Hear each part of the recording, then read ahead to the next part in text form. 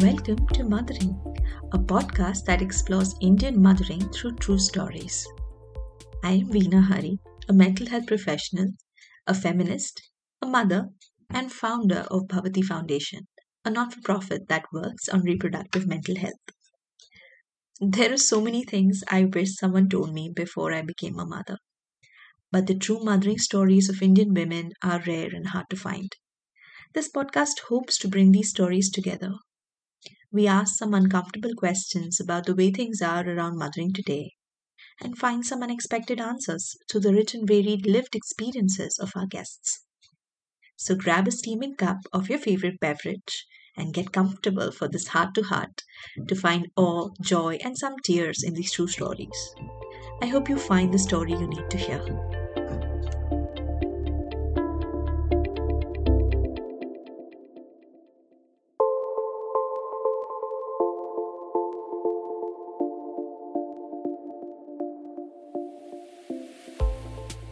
Do you have a 4 a.m. friend? The one who knows you best and who's there for you no matter what time it is. In today's episode, I talked to my 4 a.m. mom friend, Menaka Warrior. When I was in the trenches during postpartum, her wisdom and humor has saved me on many days. You're up for such a treat just listening to Menaka and the unique way in which she moves through the world, thoughtfully and with care. We talk about mothering as a full time job and the nuances of her journey to become the parent she is. We share one commonality. We both have husbands who are very feminist, sometimes more than we are, and we talk about how that is such a unique privilege to have. This conversation for me is much more than an episode. It is one link of what I hope to be a giant human chain of one mother holding the hand of the next and wading through this journey of mothering together. Here is to the one who held my hand.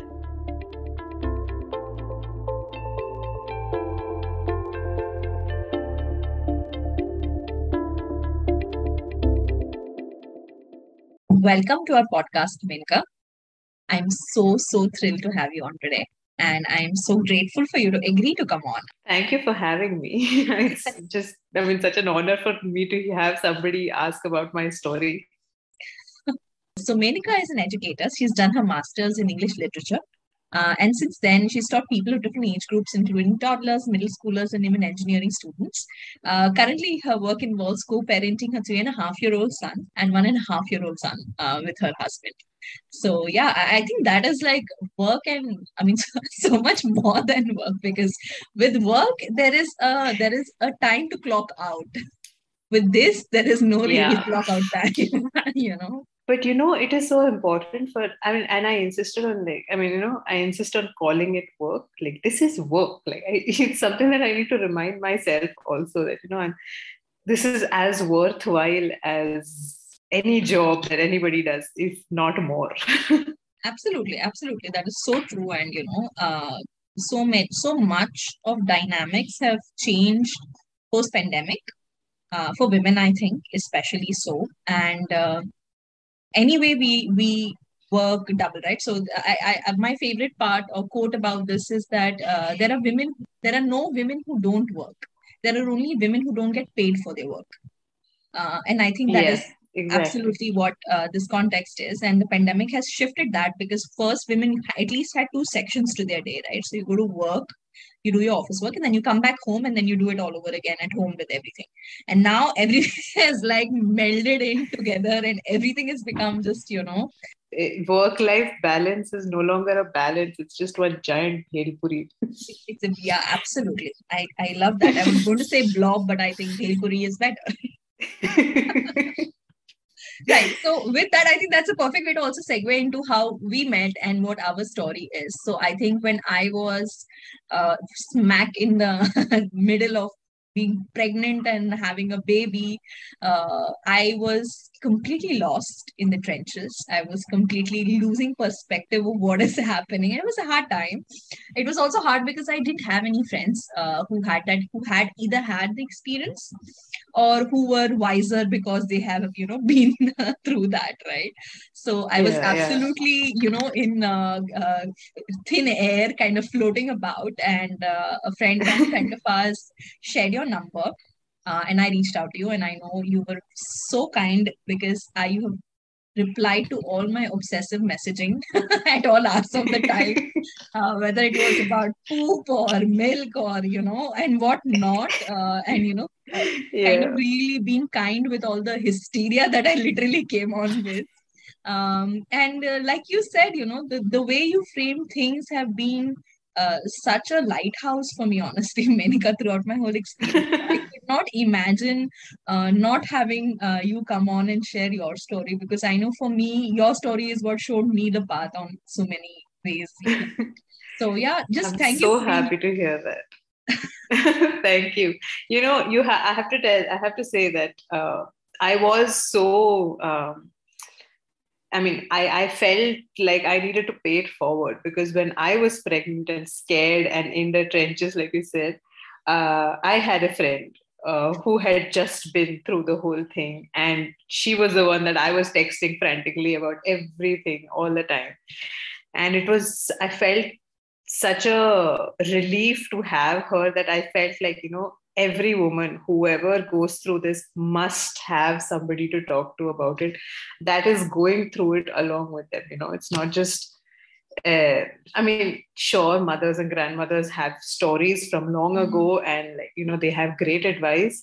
But it is so much more reassuring to hear it from somebody who's going through it or has just gone through it recently, to know, okay, this is normal. you know Yeah. So I'm very happy that I could provide it for somebody. Yeah, you paid And I'm it so forward, and glad how, that Menika, and how, absolutely. it's such a huge change in our lives, right? Like, motherhood is it's a shift in the entire in the dimension of our lives, and there is so much unknown on the other side, that everybody wants, who has already been through it and is on the other side, everybody has something to give.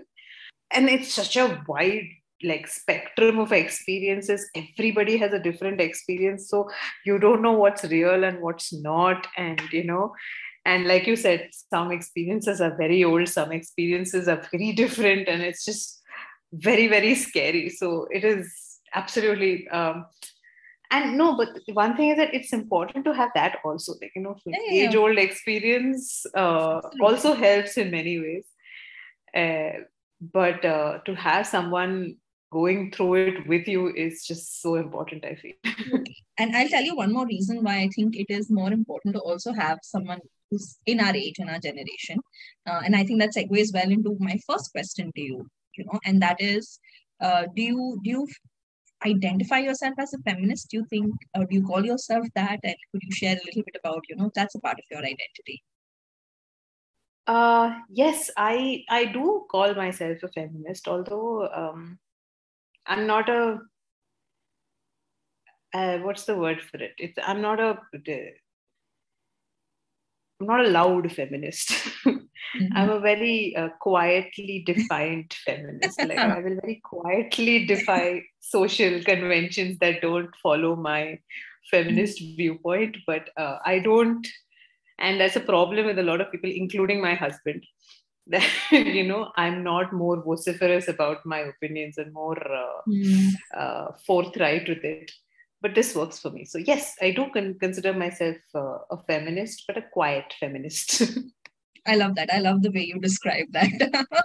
Okay. So, and that's so, like I said, that's the reason why, because a lot of times I question or I think twice about experiences shared from at least my mother. I know everyone has different kind of experience with them, because this is something which I think is very different about us, right? I'm a very, very staunch feminist, if you may, if I may use that word.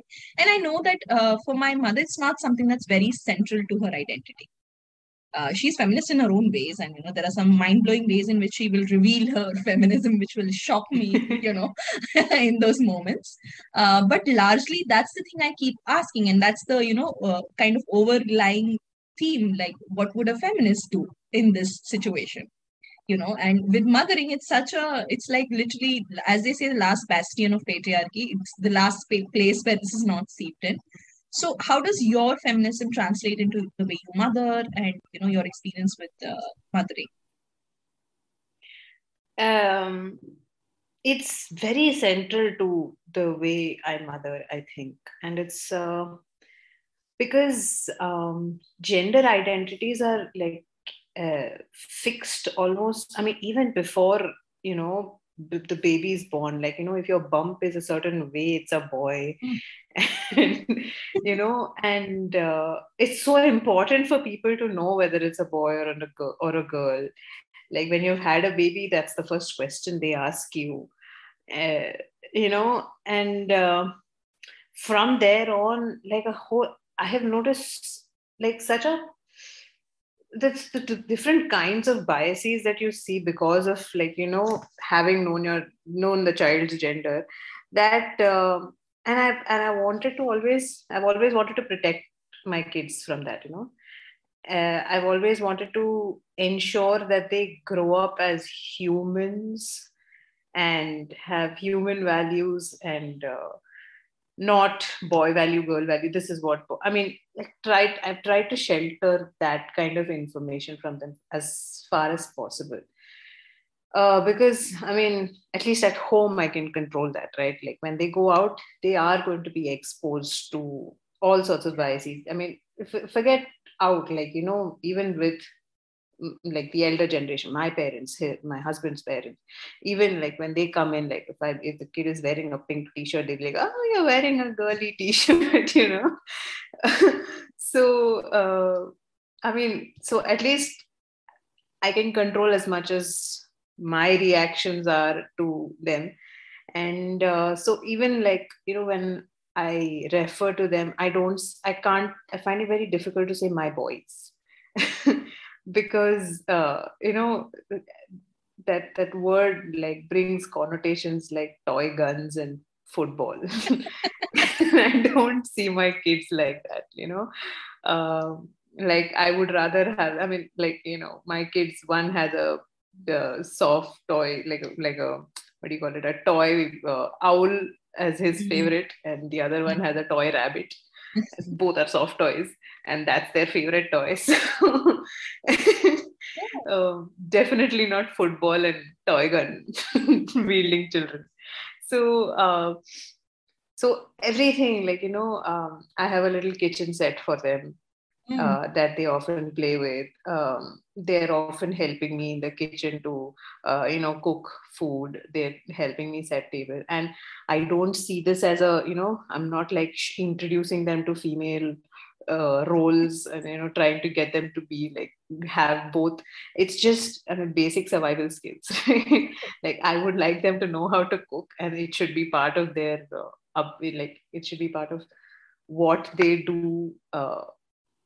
Like brushing their teeth, like making a sandwich for themselves. It should be equivalent. Yeah, Is what I absolutely. believe. So, so when I'm sort of when I feel like I'm imparting knowledge to my children, which is I mean, although I'm imparting all the time, there's very few times that I feel like I have control over what I'm teaching the children. I always try to make sure that it's sort of gender neutral, sort of not thinking about this is what boys do, this is what girls do. Um, a lot of the stories we tell them, there are female pilots and aunties that are running a company type of things. So yeah, so it's something that we have to consciously do, because it doesn't come naturally to us, because that's not how we were raised. Right. So it's like there's a constant reminder that uh, I'm going to raise feminist boys. I have to make sure that my stories involve these kind of characters, and the play that I give them will, be that. So it's a conscious effort, but I ensure that there is like it's kind of gender neutral. Yeah, that's amazing. And in terms, Yeah. so this is also, in terms of practice, we were talking also, I remember, about your decision through working and choosing to, take a break. If you can also talk us through that, and how does that also kind of interlink with, this is kind of related to what we're talking about, right? Who does what? essentially, right? That is the whole question we're looking at. So if you can talk us Yeah. through how did you navigate that? So with the before, I mean, like when I got pregnant itself, I had decided that, I will go back to working as soon as I can. I would like to, whatever, I mean, the company gave me a 6-month break, Mhm. maternity break. And immediately after that, I would like to rejoin because I had a good job, Mhm. and I wanted to get back to it. Um, so there was, at that point of time, there was no real question about what will I do with my career. And there was, in fact, I mean, there was no sort of pressure from either side that, oh, now your role is changing. Now it is time for you to take care of the nobody ever said that to me, thankfully. In fact, when I just chose to quit later on, people questioned me, like, are you sure you want to be just a housewife? you know. But at that point of time, I'm glad that I had support when I said I wanted to go back to work. And I did. It was 6 months after Kabir was born. I joined back, and like I was integrated right back into the company. It took me a little time to get adjusted to getting back to work. There was the whole drama of having to express milk and keep it with the my mother who was taking care of the kid while I was at work, and the whole adjustment of being apart from the child and all of Mm. that took a while, but I felt like I had gotten back into the groove of working. I felt like I was, right there. And then we had a major change. We shifted, we moved cities, Mhm. and uh, our support system became smaller, Right. and our lifestyles kind of I mean, went through a bit of a change because, new city, didn't know so many people. Mhm. Uh, and because of all of that, my work pressure increased. Like I felt like I was getting very stressed out at work. And so I decided, okay, I'm going to take a break. And it also happened that I got pregnant again around the same time. And so then I was like, okay, now I'm going to take a break from work. I will join back soon as I can. I will, maybe once the second baby becomes 6 months old, maybe I will start working then. Was what I had thought in mind. So at that point of time, also it was always there was never going to be a break as such. There was never going to be, uh, you know, complete stopping of work of any sort. I had always thought I'd be getting back into the same kind of work I was doing. But then when I did quit, and then the pandemic hit, and Mm. the world came to a standstill, I feel everything changed for me as well. I have had quite a shift in my career as well, in the sense, initially I was teaching at a school, and I mean, I was in the teaching line, and then I moved into content development for an education based company. So it was like a jet desk job. So that break kind of, like, having taken that break and then having to take care of two children, Mm. and then the pandemic, and then everybody being locked inside the house, a whole lot of things shifted in my head. you know and at this point in life, um, I would I'm at that point where I feel like, yes, I want to work, yes, I want to do something other than just parenting, but right now I'm doing as much as I possibly can. I have a 3.5-year-old and a 1.5-year-old. The fact that they are eating healthy and sleeping well is an achievement enough for me. is hard work enough for me. uh, and So yeah, so as long as this is going to feel like hard work, I'm going to stick to doing this. And then afterwards I will see what I want to do, and then it's going to be, I know for a fact it's going to be a whole soul searching, painful experience of how to get back into the working culture, what to do with myself, who's going to take me after like so many, I mean, a couple of years of break, what's going to be out there for me. It's going to be a whole, and that thought is already like daunting. Yeah, But for now I'm just going to be like, this is it. Let me concentrate on this, let me do this well, let me not overfill my plate. So that's where I am. And I truly do admire the way in which, the restraint in this, right? And it's not easy, right? It's not easy to breathe and say that, well, this is my plate and it's full. And, I'm not going to put on more. I think at least I can say that for the time that we are in, we are so filled with things and, places to be, things to do. It's almost like another kind of pandemic going on, right? Where everyone is just overstretched and, spread out so thin. So yeah, It's taken a lot of soul searching, it's taken a lot of tears, a lot of effort to, come to this acceptance that this is enough, I am enough. Because I mean, I had, during the first lockdown, when my second one was still like, not mobile, let's just say. It was much easier, and the simpler times. we were simpler times. Oh, when children are not mobile, so much easier. Like, people think that the newborn stage is the most difficult. Oh, no. It's when they start like moving around and attacking things that it becomes more difficult. And that's what I see. Like, I'm sure that like older my children get, the more difficult it's going to be.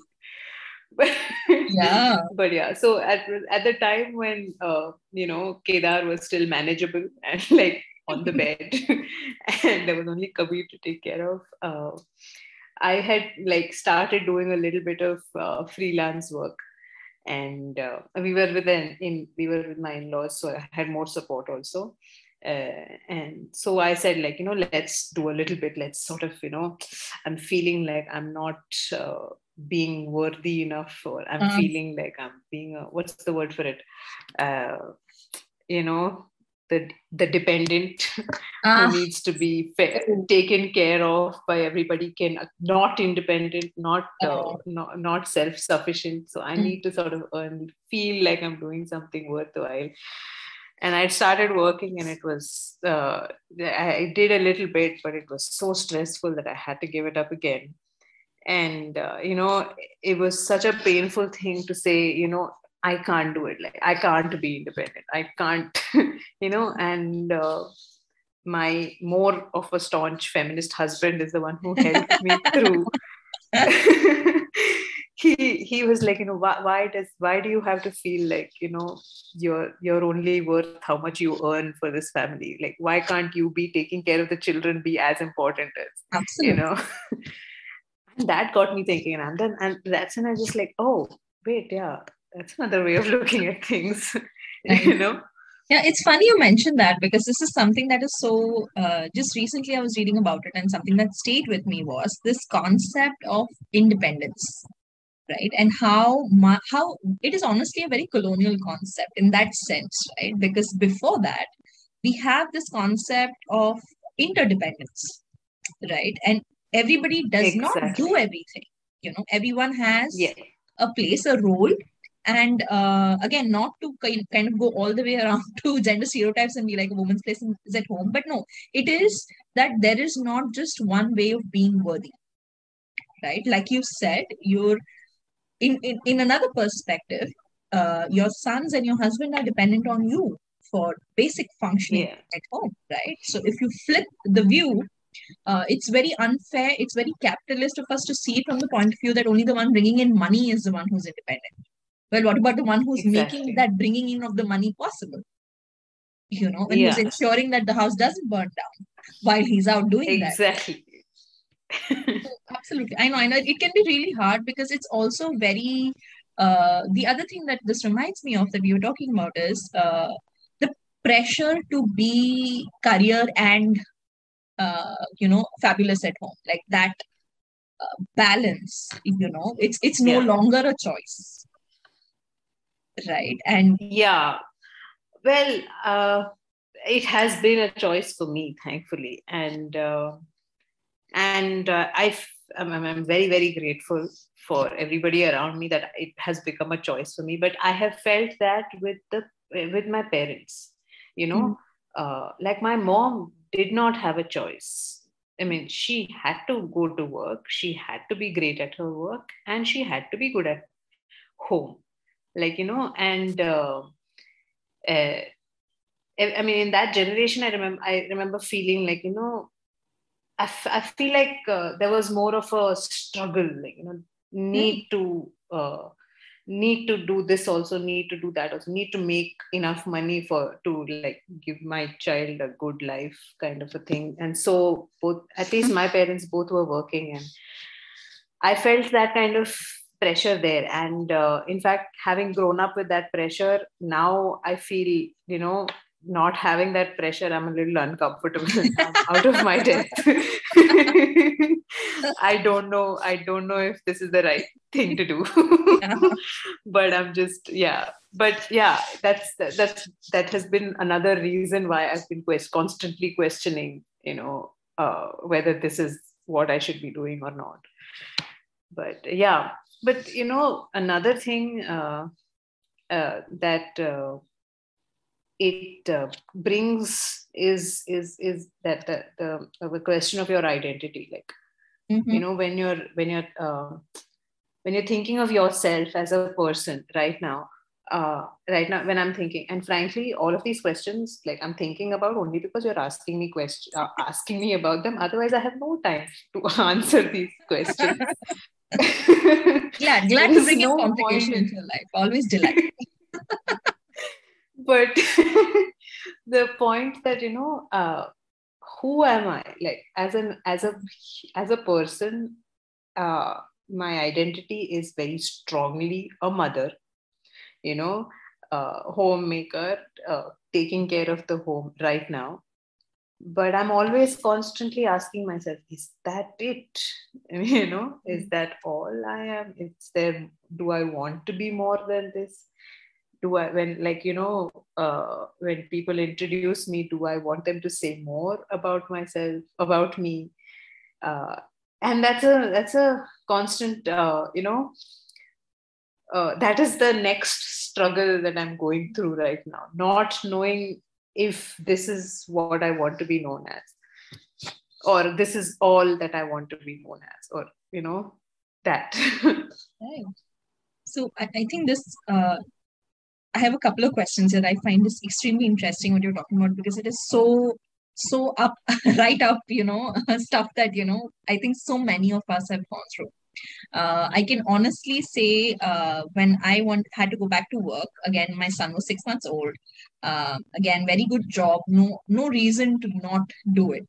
Okay, and that transition of leaving him home, I also had a little bit of, I think, seeing people around me. I know of a lot of women who've regretted, leaving their children at that time, and that mom guilt Yeah.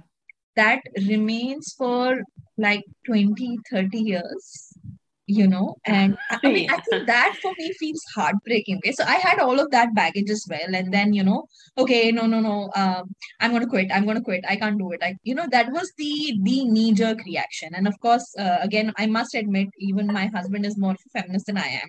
And you're like, can you breathe through this and give it another day before you completely throw away like 10 years of work experience and everything, in that moment.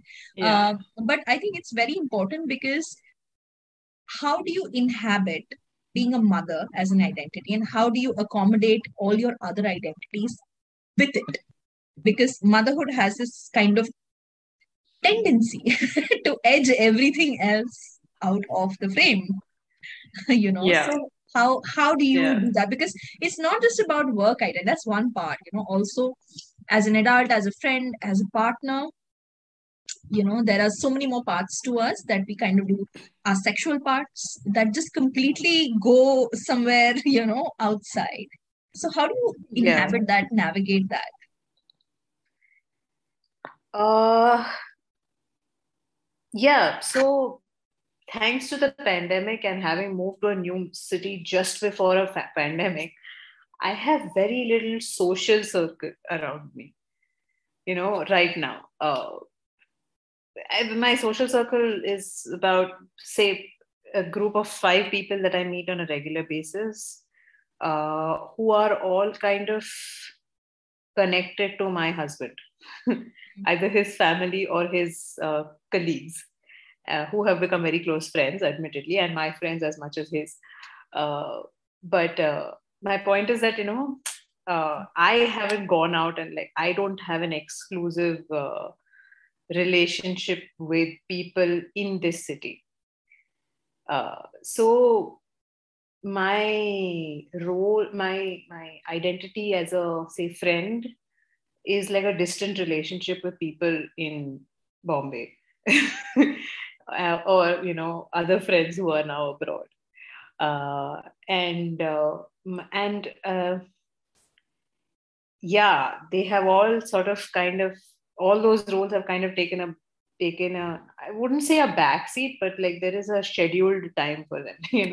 I am mom from, say, 7 a.m. to 9 p.m., and then when the kids go to sleep, life is like now I can start living. Yeah. So, Yeah, so absolutely. now when when things have to happen, when we're planning uh, things, and like I said, because all my friends and my cousins who I'm very close to are not in the same city, we are always talking over the phone, and all those calls are usually after 9 o'clock. So and my identity, other than that of a mother, starts post 9 p.m. Yeah. And yeah, but yeah, that's the major difference I feel. Yeah, there are so many other I'm like, when I'm thinking about it right now, like I'm thinking of all the various people around in my life that I have, my interactions have become less with, and because of having to take care of the children, having that as my entire, like that taking up my entire attention. And now, like while I'm talking to you, I'm beginning to realize that, holy wait, we got to do something about it. And yeah, I it's like I said, these are not things that I have time to think about during the day. I don't like, by the end of the day, you're so exhausted, you don't want to think of these things, right? And so it hasn't like occurred to me until just now that the whole bunch of my identities have kind of just become submerged thanks to being a mom. And there's not, I mean, you can't, there's no other way about it. There couldn't have been another way Right. with it, because I mean, if it was just, I mean, if it was just one child, it would have still been easier. Right. If it, with maybe if my children were a little spaced, it would have been easier. I don't know, I'm not sure. But yeah, I think I'm going to have to wait another year at least before I can start rediscovering my various identities. Right. But luckily, I'm very grateful to the fact that my relationship with my husband hasn't changed. So, at least the relation, as spouses, we've maintained our relationship, and that's I'm very grateful for that. Yeah, That's a big one. That's really a big one. big one. Yeah, because I think, and this is one of the most not talked about topics about entering parenthood, and that is the impact it can have on your marriage, uh, sometimes not so good, right? It's a hard time. You're hard pressed for resources in terms of Yeah, primarily time, right? And in those first absolutely. crazy newborn months, sleep, right? It's all so in short supply, and Everything. So so like, from the time that the baby is born, firstly, the fact that, it's a whole new life for both of you. And it's a whole shift in your entire dimension. Like, there is that your life is going to be completely different from now on. And like, you have to uh, you have to learn to live with that. You have to learn to figure your way out through that. And it has to be something that you and your partner have to do together, figuring that out. I mean, and the only way you can do it is through communication, right? yeah. But when do you communicate when the baby is screaming, or when you're like sleep deprived and you just want to pull your hair out? So yeah, it's difficult. It's really difficult. But somehow, uh, what we found, and it's a very, I don't know whether it's a good thing or not, but it's helped us. My husband and I always text. Mm. So our relationship has always been through text. So Mm. like, even while I'm feeding the baby, I'm having a conversation with my I think that's husband. important. Yeah, yeah, yeah, absolutely, absolutely. So Because I there mean, is, you have to find some way of navigating through this together. And the way I feel it, so I've seen some couples, go through uh, a difficult time, because you know their roles in yeah, dynamically the changed. and the baby's life is different. Mm. And they feel like they're having a different experience from each other. And Mm. so they're not able to sort of Connect. come together and connect on many things. With my husband and me, it was he insisted on wanting to be part of everything, and I insisted on him wanting to be a part of everything. So we were always like, no, no, you have to be here, you have to experience this as much as I do. So Yes. we kind of ensured that we had common experiences that we could share and we could discuss. And very often, that discussion, that the reliving of those discussions with other people, or Mm. reliving of those experiences with like friends, or talking about it months later, is what kind of brought us together, held us together. And now we feel like it's a storm we're facing together, more than like whatever. Yeah. So beautiful, Menaka. That's so beautiful. I think it's such a uh, keen observation from your side that this is what it's been like for you all. And now that you share it, I think I can relate to it a little bit because, and I think this also connects to the next question I'm going to ask you. But I'm going to just tell you a little bit when my son was born.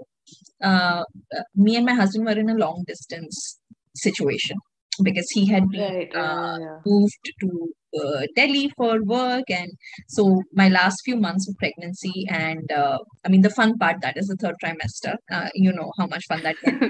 Yeah. Uh, and the first 6 months of my son, he wasn't here. I mean, he would visit every month and everything. And, we have this whole argument I every time I remember. say he wasn't here because he's like, dude, I was here this time. But essentially, you weren't living here. Okay. So you visited, Yeah, right? yeah. So I realized that that was the phase during which I must have shared the most with him in terms of each nuance of my experience. The 3 a.m. poop blowouts, to the pain, the dark thoughts, everything would go in a text. And in that sense, a text can be really intimate, okay, because you don't have Yeah. to worry about, for example, if I think of the same situation, had he been asleep next to me, I would have probably looked at him seethed in resentment a little bit, not being able to, because you can't really wake a person up and tell them that, dude, this is what happened, right? And then Yeah. next day morning, he has no idea that this is what has happened because I think we overrate also. I feel when you live together, when you're in the same room, communication goes down because a lot of things are taken for granted. And I think the pandemic is a brilliant example of this, of Yeah. how much physically you can be in the same space and emotionally you can be like on different planets. So the intimacy Yeah. of text and its relevance in keeping marriages together, I think I completely. I think this also, so again, this is an underrated kind of ability of the text, and that is in the brain fog that is new parenthood. I never said this. Well, I have a text that you did. So it's ongoing documentation of everything. Of your So life. every argument is cleanly sorted out. There is no, oh, but I remember and you remember. And I hope my husband doesn't That's listen to true. this episode. Let's just hope that stays here. But yeah. So Yeah. yeah, which brings me to Menaka. How has the pandemic changed the way you parent? And how's that? Because I know, and it's a fun time to move just before a pandemic, right? Yeah. So how's that been like? Um, it's it's been a mixed bag, honestly. I feel it was very difficult. It's in fact during the first lockdown, I had a newborn, you know, so we weren't stepping out at all. Kabir wasn't able to go. We weren't even taking him downstairs for a walk because, I mean, even that was kind of restricted, right? And the fear around, like, illness, the constant worry that, something or the other is going to happen. Like the slightest sneeze will scare the entire house. I mean, who sneezed? What is happening? Hmm. uh, so it was very, very scary in that sense. And it was very, very heart wrenching also because my parents had come down uh, for the second one's birth, and my grandparents were here, and they wanted to spend some time near us, and they had like rented a place a little close to us, and we weren't allowed to meet. Hmm. So we spent how much, what was it, 3 or 4 months, about 15 minutes away from each other, not being able to see each other. So it was very difficult. It was I mean, a lot of resentment, a lot of anger, and a lot of worry. That is the first 6 months of Kedar's birth. That's the most that's the biggest memory I have. And I mean, of course, there was like the constant underlying fear that, something's going to happen to us with a newborn. It's a new thing. Nobody knows what it can cause. Nobody knows what can happen to you. So there was always like that feeling. But that was one part of the pandemic. The other part of the pandemic was that the fact that my husband was here all the time. He got to spend all this time with the children. Ah, He was there for every minute of everything with the second one, which he wasn't for the first one. And he didn't even need to take his paternity leave because he was at home. yeah. So I mean, he did, but that's I mean, he didn't like, he was working from home. Right. So whenever he was needed, he would be right there. And it was uh, the fact that, like, throughout this whole pandemic, he has been able to spend so much time with the children. I'm very grateful for the pandemic for that. And that should say something about our society, that, you have to Yeah. wait for like a giant crisis for the father to be able to spend quality time with their children. you know but there you have it. If it wasn't for that, I know for a fact that, children would have gotten to see their father for like a maximum of 2 hours a day, 2 3 hours a day, like some few in the morning, few in the night. That's it. And the fact that I mean, he had a lot more time with them. We got to co-parent and, like, set rhythms in the house together. We've been kind of homeschooling our elder one he was an active part with that. All of that was because of pandemic. So in that sense, it was a good thing for us that we were all stuck together in the house. Oh, I absolutely agree with you. I think this is the one thing that has, even for us, right? I think we were the only ones with a child when the pandemic hit, and we had most of our couple friends are, not yet parents, and we were the only ones who were like, wow, this. I mean, for me, it was mind blowing that I was there for nap time and doing my job and getting to just be there, right? So absolutely I can understand as a working Yeah, parent, both mother and father, right? You get to see them yeah, for such a limited time in the day when you're working, and yeah, absolutely, it's been a blessing. In fact, now we are on the other end of the spectrum because we are worried that he is so used to us. My son yeah. was 1.5 when the pandemic hit. He's about 3 now, about 3 and a little few months over that, and he doesn't have a concept of us working. It's like, what's that? you know what do you mean you're going Yeah, out? What is this universe that yeah, you're talking about? And that's the thing about what you said, the comment you made about this saying so much about our society. And I think this is one of my favorite kind of pet peeves, you can say, and that is maternity leave. absolutely. And when someone tells me, well, you should be grateful you guys have 6 months of maternity leave, I feel like banging my head on the table, because I mean, don't even get me started on what is the issue with having a 6 month maternity leave and a 2 week paternity leave. you know, let's just Yeah, completely that's ignore that this ridiculous. exists. Yes. Yeah, I mean, that's so. I mean, that's. I feel like that's where I differ with a lot of people when I talk about feminism. Uh, to me, feminism is as much. I would like to go to work. I would like to have the choice of not having children. I would like to have not the choice of not getting married if I don't want to. But also, I would like my husband to have, like, decide to quit his job and sit at home and take care of the children when I go to work. I Absolutely. mean, that is not an option. I mean, institutionally, it's not an option. I cannot. I mean, we actively discussed this. Like, we wondered if this is actually possible, but it really isn't, because if I go out right now, A, I have like had such a long break, and B, I can't nearly earn as much as he does. Oh God, don't and get me started on that one. But yeah, absolutely, absolutely. right, and see, the backlash from the society is just, I mean, I don't know what our parents will just, like, our parents will start laughing if we even suggest it to them, from there on. I'm saying parents because, like, I'm like, that's Yeah, the yeah, yeah. starting point of the That's the rest of the first one. society. Yeah, They'd just be like, are you crazy? Like, what's wrong with you? you know yeah. so, like, there is absolutely, that option doesn't exist for us, and that's just sad.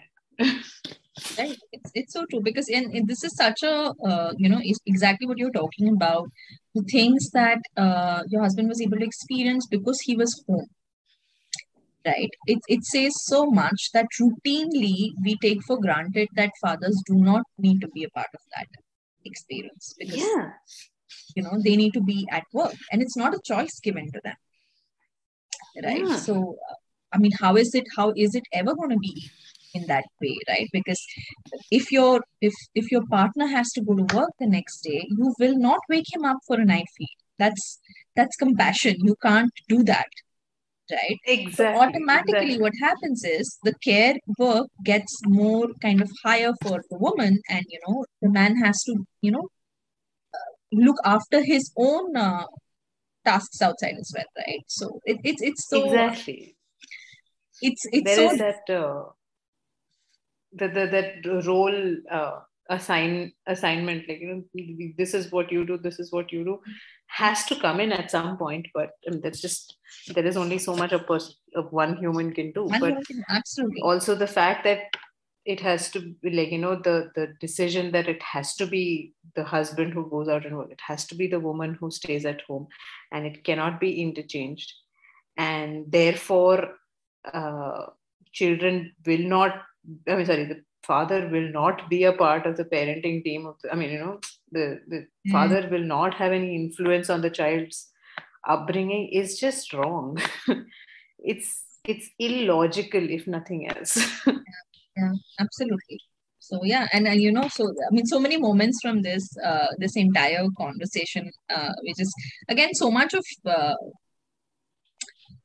so if in a public or in a social event, my husband is seen feeding my son or being with him in general, and I'm doing something else.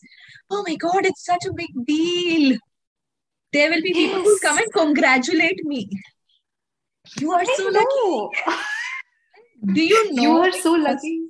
You have been your husband is taking care of the children while you have a fun time. I mean, my husband is taking care of his children Yes, while I'm taking a break.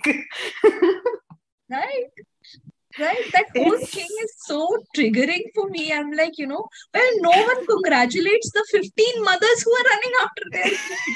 There are literally 15 mothers there in that same event, like running after their children. No one gives a damn about. So, oh, this guy, wow, like, like background music playing and everything.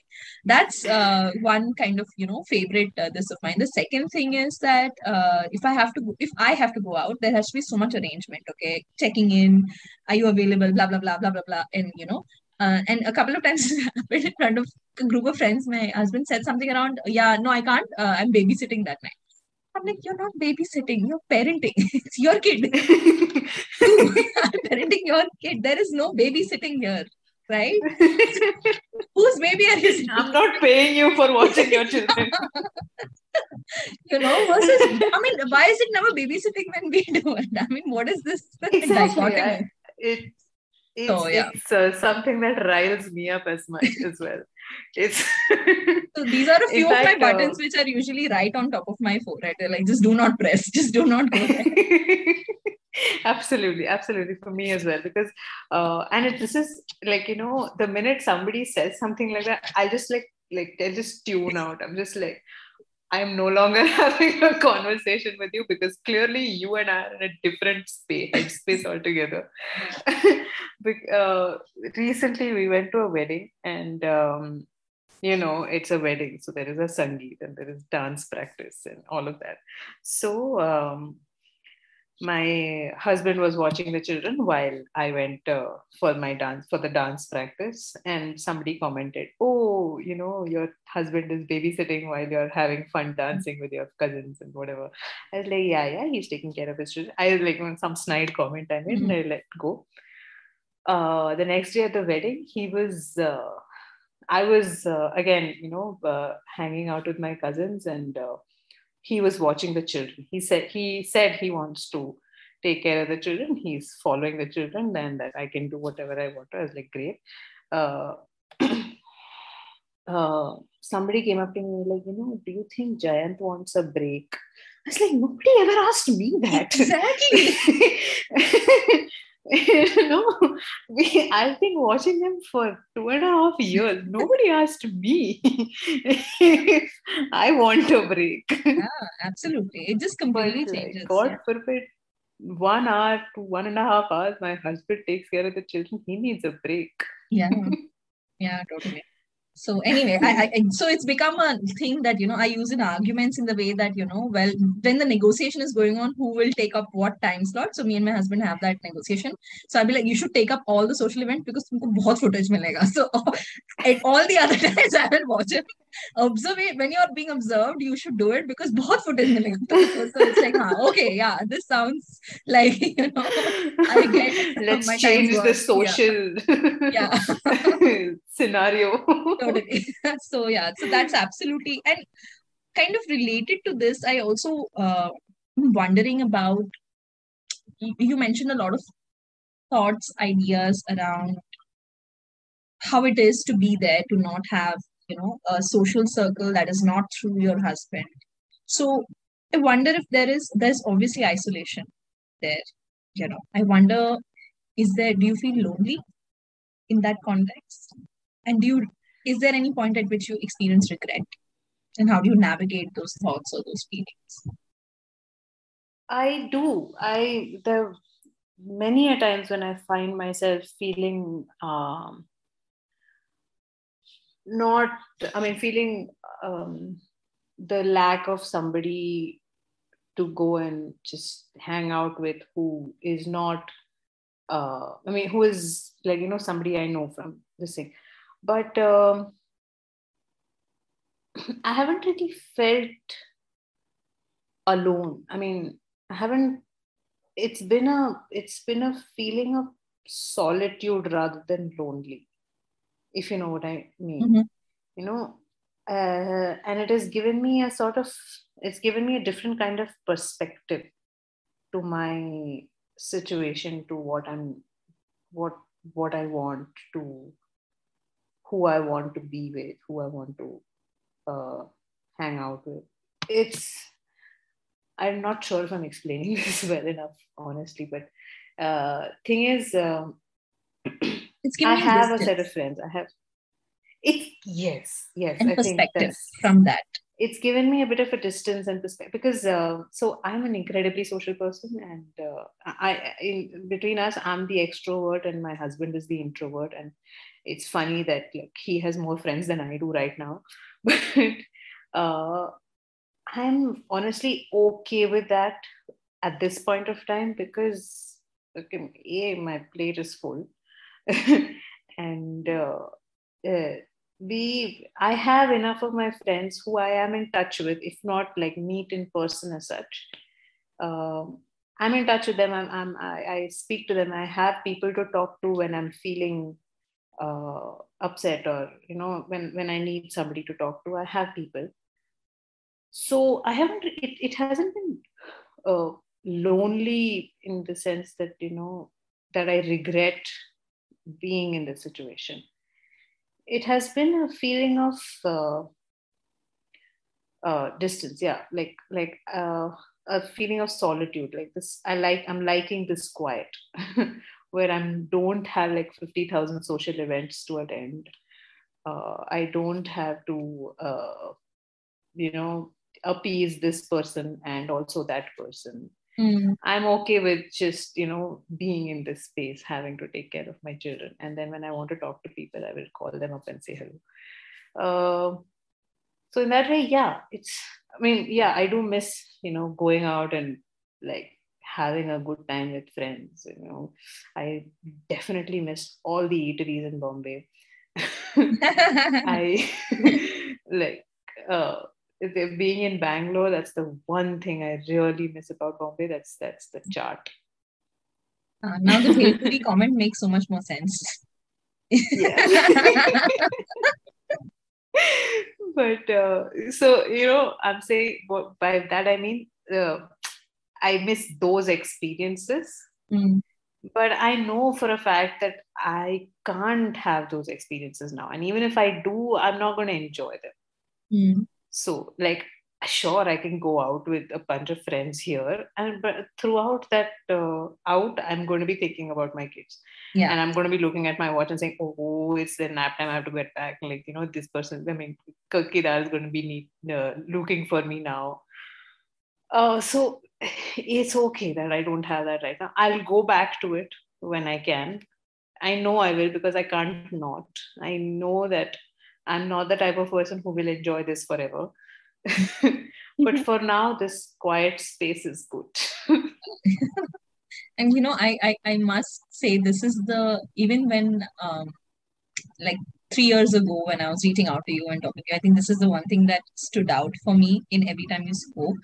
That was of course your humor, and your wisdom to be able to look at it this way, right? So there is almost a sense of this contentment and ability to inhabit where you are right now, which is really really rare. Okay, it's hard, right? It's something you work Yeah, on for years to be okay with where you. you are and not keep questioning and thinking about what is it or where you aren't, in a way that it changes your experience of the present moment. So I think this is something that I really, and I wanted to bring it up because I think I have in a way, I wouldn't say I've learned it because I'm horrible at this. I'm still pretty much kind of focused on, okay, all of these other things. But I think this is something that has come into my consciousness because of the way you embody it and the way you show that, it's okay to not have everything in my plate at this present moment. I think that is so true. And the other thing that of what you're talking about, right? When once you become a parent, it's not just about not having time. It's also so much about not having the same person. So even with friends, when they invite you out initially, and there is a transition period with them as well, right? Where they do not understand this need to be there for every nap. What is this? And it's such a real thing. Yeah, It's cross that's cultural true. because I remember I had a French colleague who was in a really bad mood and went on for 45 minutes talking about a friend of hers who was a new mother who backed out of a night out plan. And it was a big deal because it was somebody's 40th birthday, etc. And how could she and how could she not? And all the while I sat there thinking that she has no idea what land motherhood is, like a land. She's in a Yeah, different country now, and it's so yeah, hard imagine what the rules of that country are without really being there, and what's important absolutely. and Yeah. what's not. So it's not just about not having time as in a scheduling issue. It's just being a different person that cannot sit at a table, and imagine that this is important. And, while my brain is all over, kind of thinking about my kids. I think that's so important, the way you brought that up, right? I mean, it really, it's experience that has honestly brought me to this. Like, I have tried going out with friends, and like I have tried to have fun and like, go out partying, and just completely ruined it for not just myself but everybody also. So so, and like that's when I'm like, okay, this is not for me right now, and that's fine, but I will come back to it later on. Right. In the same way, I mean, we felt like, firstly, because the pandemic, life had taken a standstill. The world had come to a standstill, but not just us. Uh, so when like things started opening up, we were like, oh, let's venture out. We had experience venturing out with one child, which was difficult enough. Now venturing out with two, it was, I mean, every time we step out, it's like, preparing for war. War. Totally. And then coming back home utterly defeated, because there is nothing you can do that will make your outing enjoyable for you. The children may or may not have fun, like it's entirely up to fate. But Yeah. like you are like, so right now, even now, like when we prepare for an outing, or prepare to sort of travel somewhere or something, it's just you're not going to have fun, so like just make Let's it get that out of like, the way. let's remove that expectation, and maybe it'll be easier for us. Like if we don't have the pressure of having to enjoy this along with having to make sure that these two survive this. So for us, it's just it's come to, I mean, we've tried a lot of things and come to this realization that life is going to be like this for a while now, and now we're going to just have to accept it. Yeah, It's absolutely. really not something that comes very easily, but It does. it's Yeah. something that is inevitable for us. Yeah. I can't imagine, like you're saying, I think, and this is also something I read somewhere, that 1 plus 1 is not 2 when it's children. Okay. It's somehow like just exponentially grows. So don't think that, it's just 2, it's just some exponential number. But yeah, absolutely. For sure. I'm with one, I think now, because he is a little above 3, and honestly, I've become pretty shameless. So, because see, first of all, these are pandemic babies. Okay. So they've spent more than half of their lifetime inside the house. So if we go out and he does something that is so-called not, appropriate or whatever, and someone gives me judgmental looks, which is a part of the stress. I don't know if that is for you, but I know for me, it's definitely part of this, other people kind of getting stressed out or, okay, noisy, whatever. Now I'm like, you don't even know what it's like. So I don't care if you're judging me. Yeah. You have no idea Yeah, what yeah. they're doing. Okay. And what a preparation and kind of, emotion this entire experience has taken from us, that just to step out with him, I mean, it's okay if he flung a glass off the, it's fine. Look at the larger Yeah, view. I don't care if you're judging us or if you think that we are incompetent parents. You're seeing like yeah, one micro slice of our entire lives. And you have no clue. absolutely. You have no clue what it's all Yeah. about. So yeah, so that is the one thing that kind of, For sure. Even I used to be the type of person who used to constantly wonder, what people are thinking of me. And I laugh at myself when I think about back in those days. I used to care whether people were looking around. You know, now it doesn't matter. So like I said, we went for this wedding, and I had packed little pouches of snacks, and my children are used to. Eating at a certain time. If food is not available at that time, they will not eat, and then my life is ruined for that day. So I had to make sure that these little snack boxes are available. And uh, the judgy, not really judgy, just like intrigued look on people's faces. Oh, you have packed food for your children at a wedding. I'm just like, yeah. Most important place to have food ready for your children, because children can't eat most of the food there. And the thing is, it's such a new thing for people. Oh, ye bhi hota hai. We're just like, I don't care what you're thinking right now, this is required, like, end of absolutely. story. Yeah, absolutely, absolutely. So, which kind of connects me to another question, which is, and this is also one of my favorite topics, which is, are you the kind of parent you imagine you would be? So I had always, uh, I had a lot of experience parenting before I became a parent. I have a lot of younger cousins that I often took care of, and so uh, like I was a certain way with them, and when when we got married, also I would be like, when we have children, we're going to be like this, we're going to be like that, and we are constantly aspiring to be that, one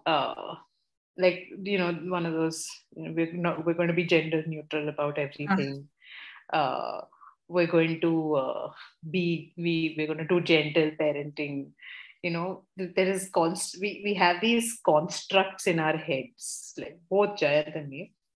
We have this ideas in our head that we adhere to and hold on to very tightly, sometimes too tightly. And because you can't hold on to any construct too tightly, because you are going to at some point burst out in anger, or do yeah, something that you weren't intending to do. absolutely. So I think one of those things that we are still learning is that we have to we have to be a little, what's the word for it, lenient with ourselves. Mm, We have to be a little we have to go easy on ourselves with our principles and our ideas and our hopes and dreams for our children, because nothing's ever going to be exactly as uh, we had hoped for.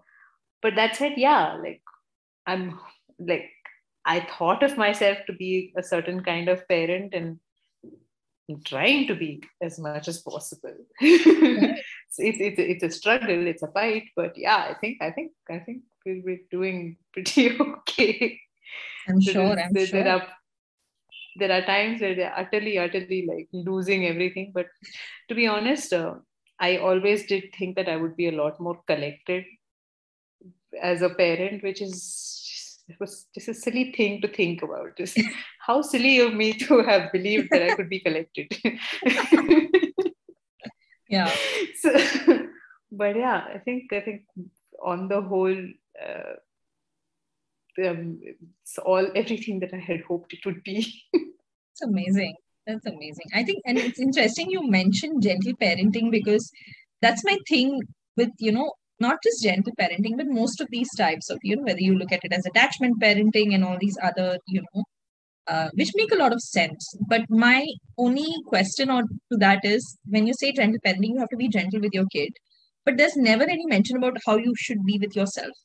And it's interesting that that's exactly the thing you say, right? That we have to be lenient with ourselves too, because there can be hard days, right? And if we beat ourselves up over the hard days, or the not perfect days, then the next day is not going to be kind of the way it could have Yeah. been, right? So No, but you cannot be a gentle parent without being gentle to yourself.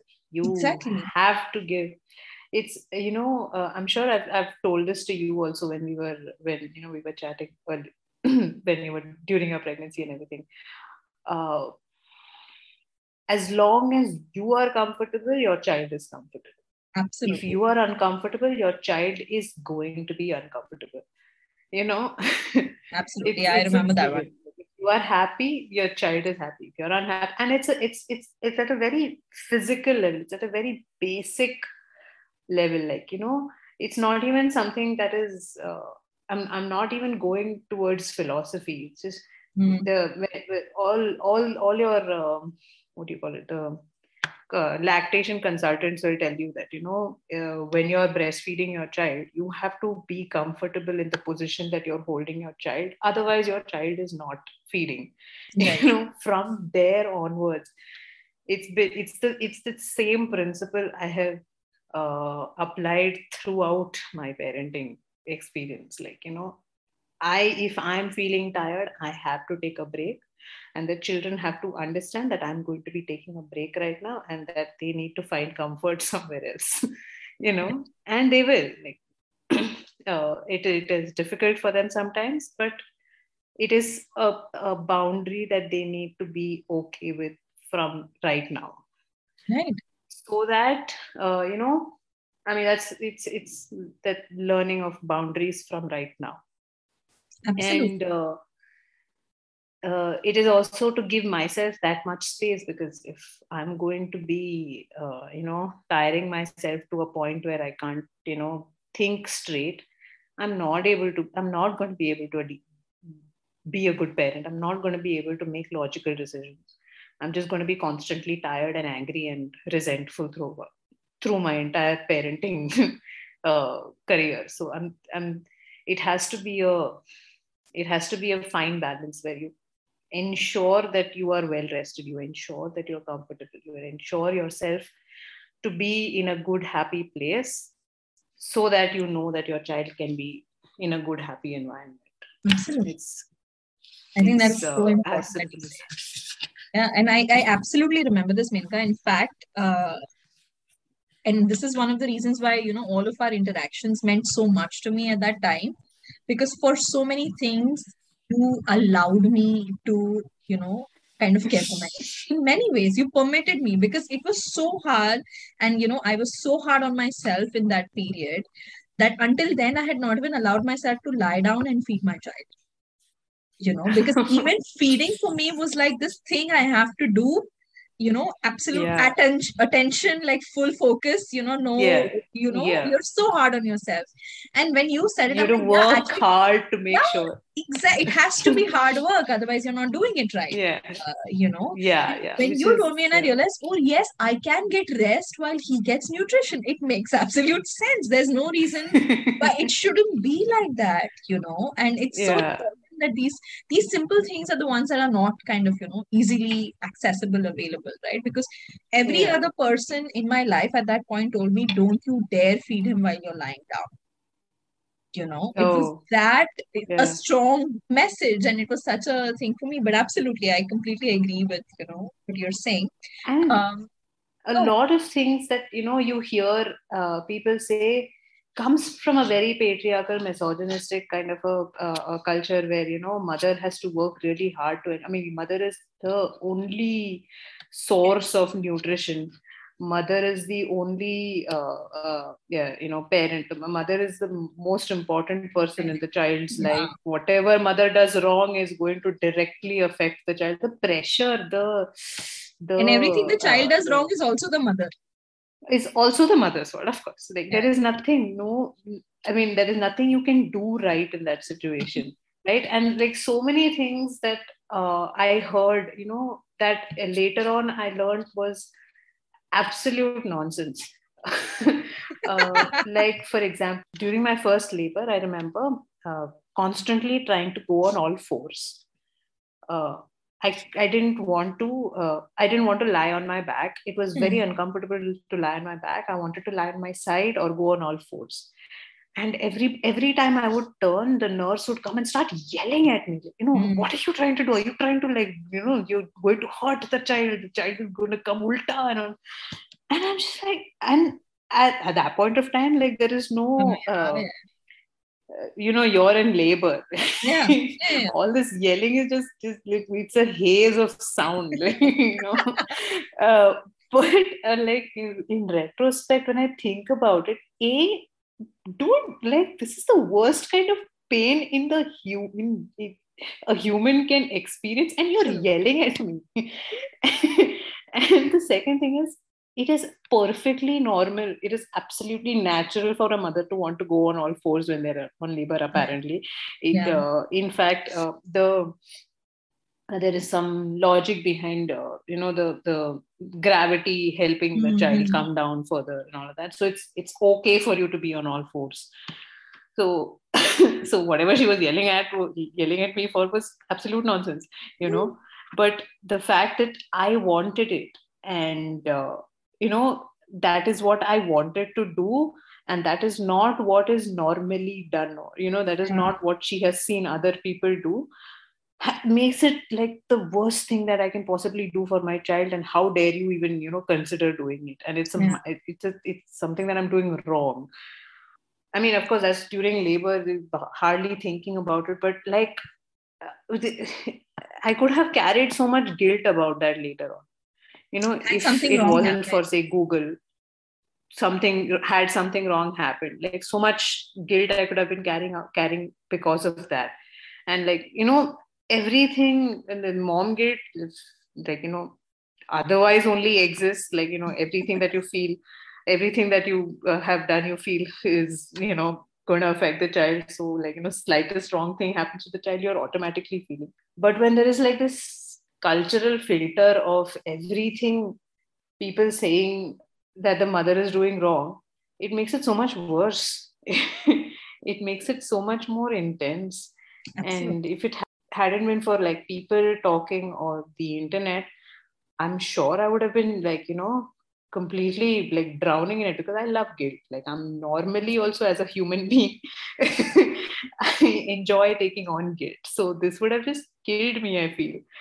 Which is also why I feel like it's so important to have people who are experiencing it with you, for them to tell you that, even I felt the same way, even I feel the same way. And it's okay. Feel not just a sense of solidarity, but also the assurance that you're not doing everything wrong. The validation of it, absolutely. The validation, yes, absolutely.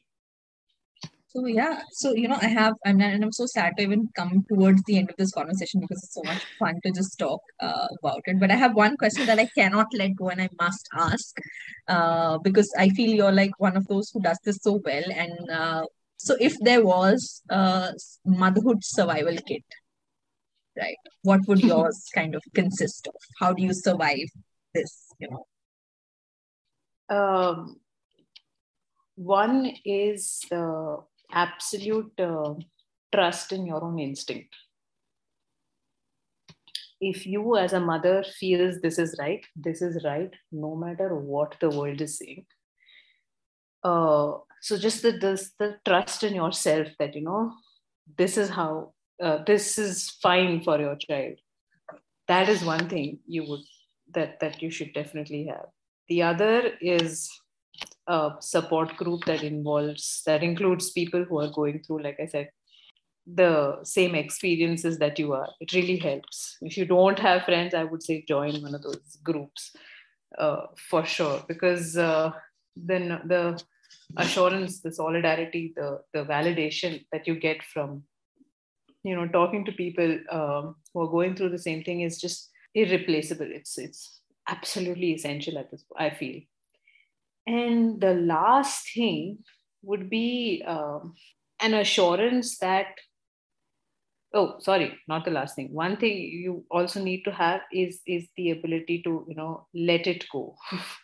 To be able to say it's fine.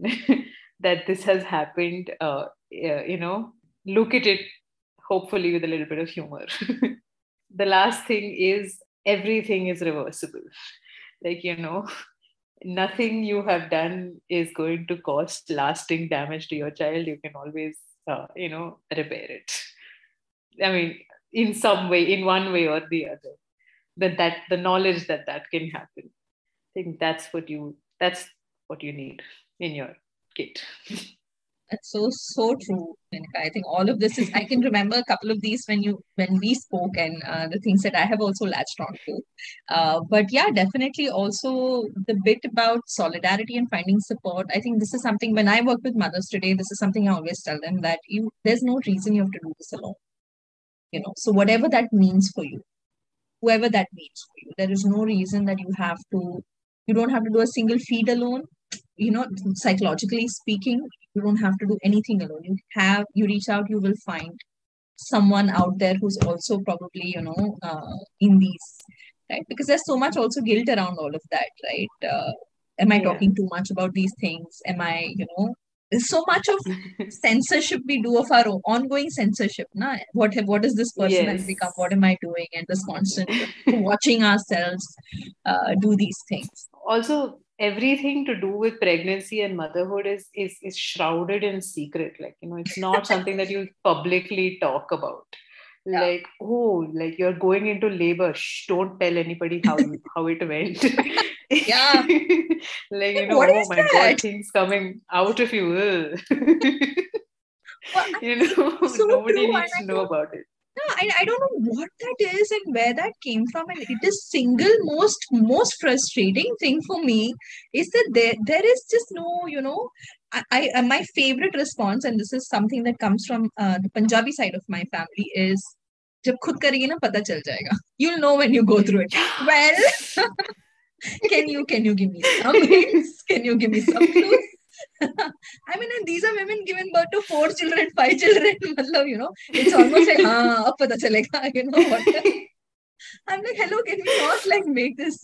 And yeah, and because of that culture, like so many, I mean, people our age, I find, like, who are uncomfortable discussing their period, their menstrual cycles, or the pregnancy things that are happening to their bodies, and I love shocking them with descriptions of what I go through. Like, I absolutely revel in their discomfort. I describing. I mean, more because, like, I just want them to know that this happens to me, and like I'm okay talking about it. So, you can also be okay if you feel like it. Yeah, again, the whole quite feminist thing is just coming back to me because this is so totally very quite feminist of you. I'll tell you without telling you, I'm telling you. Yeah.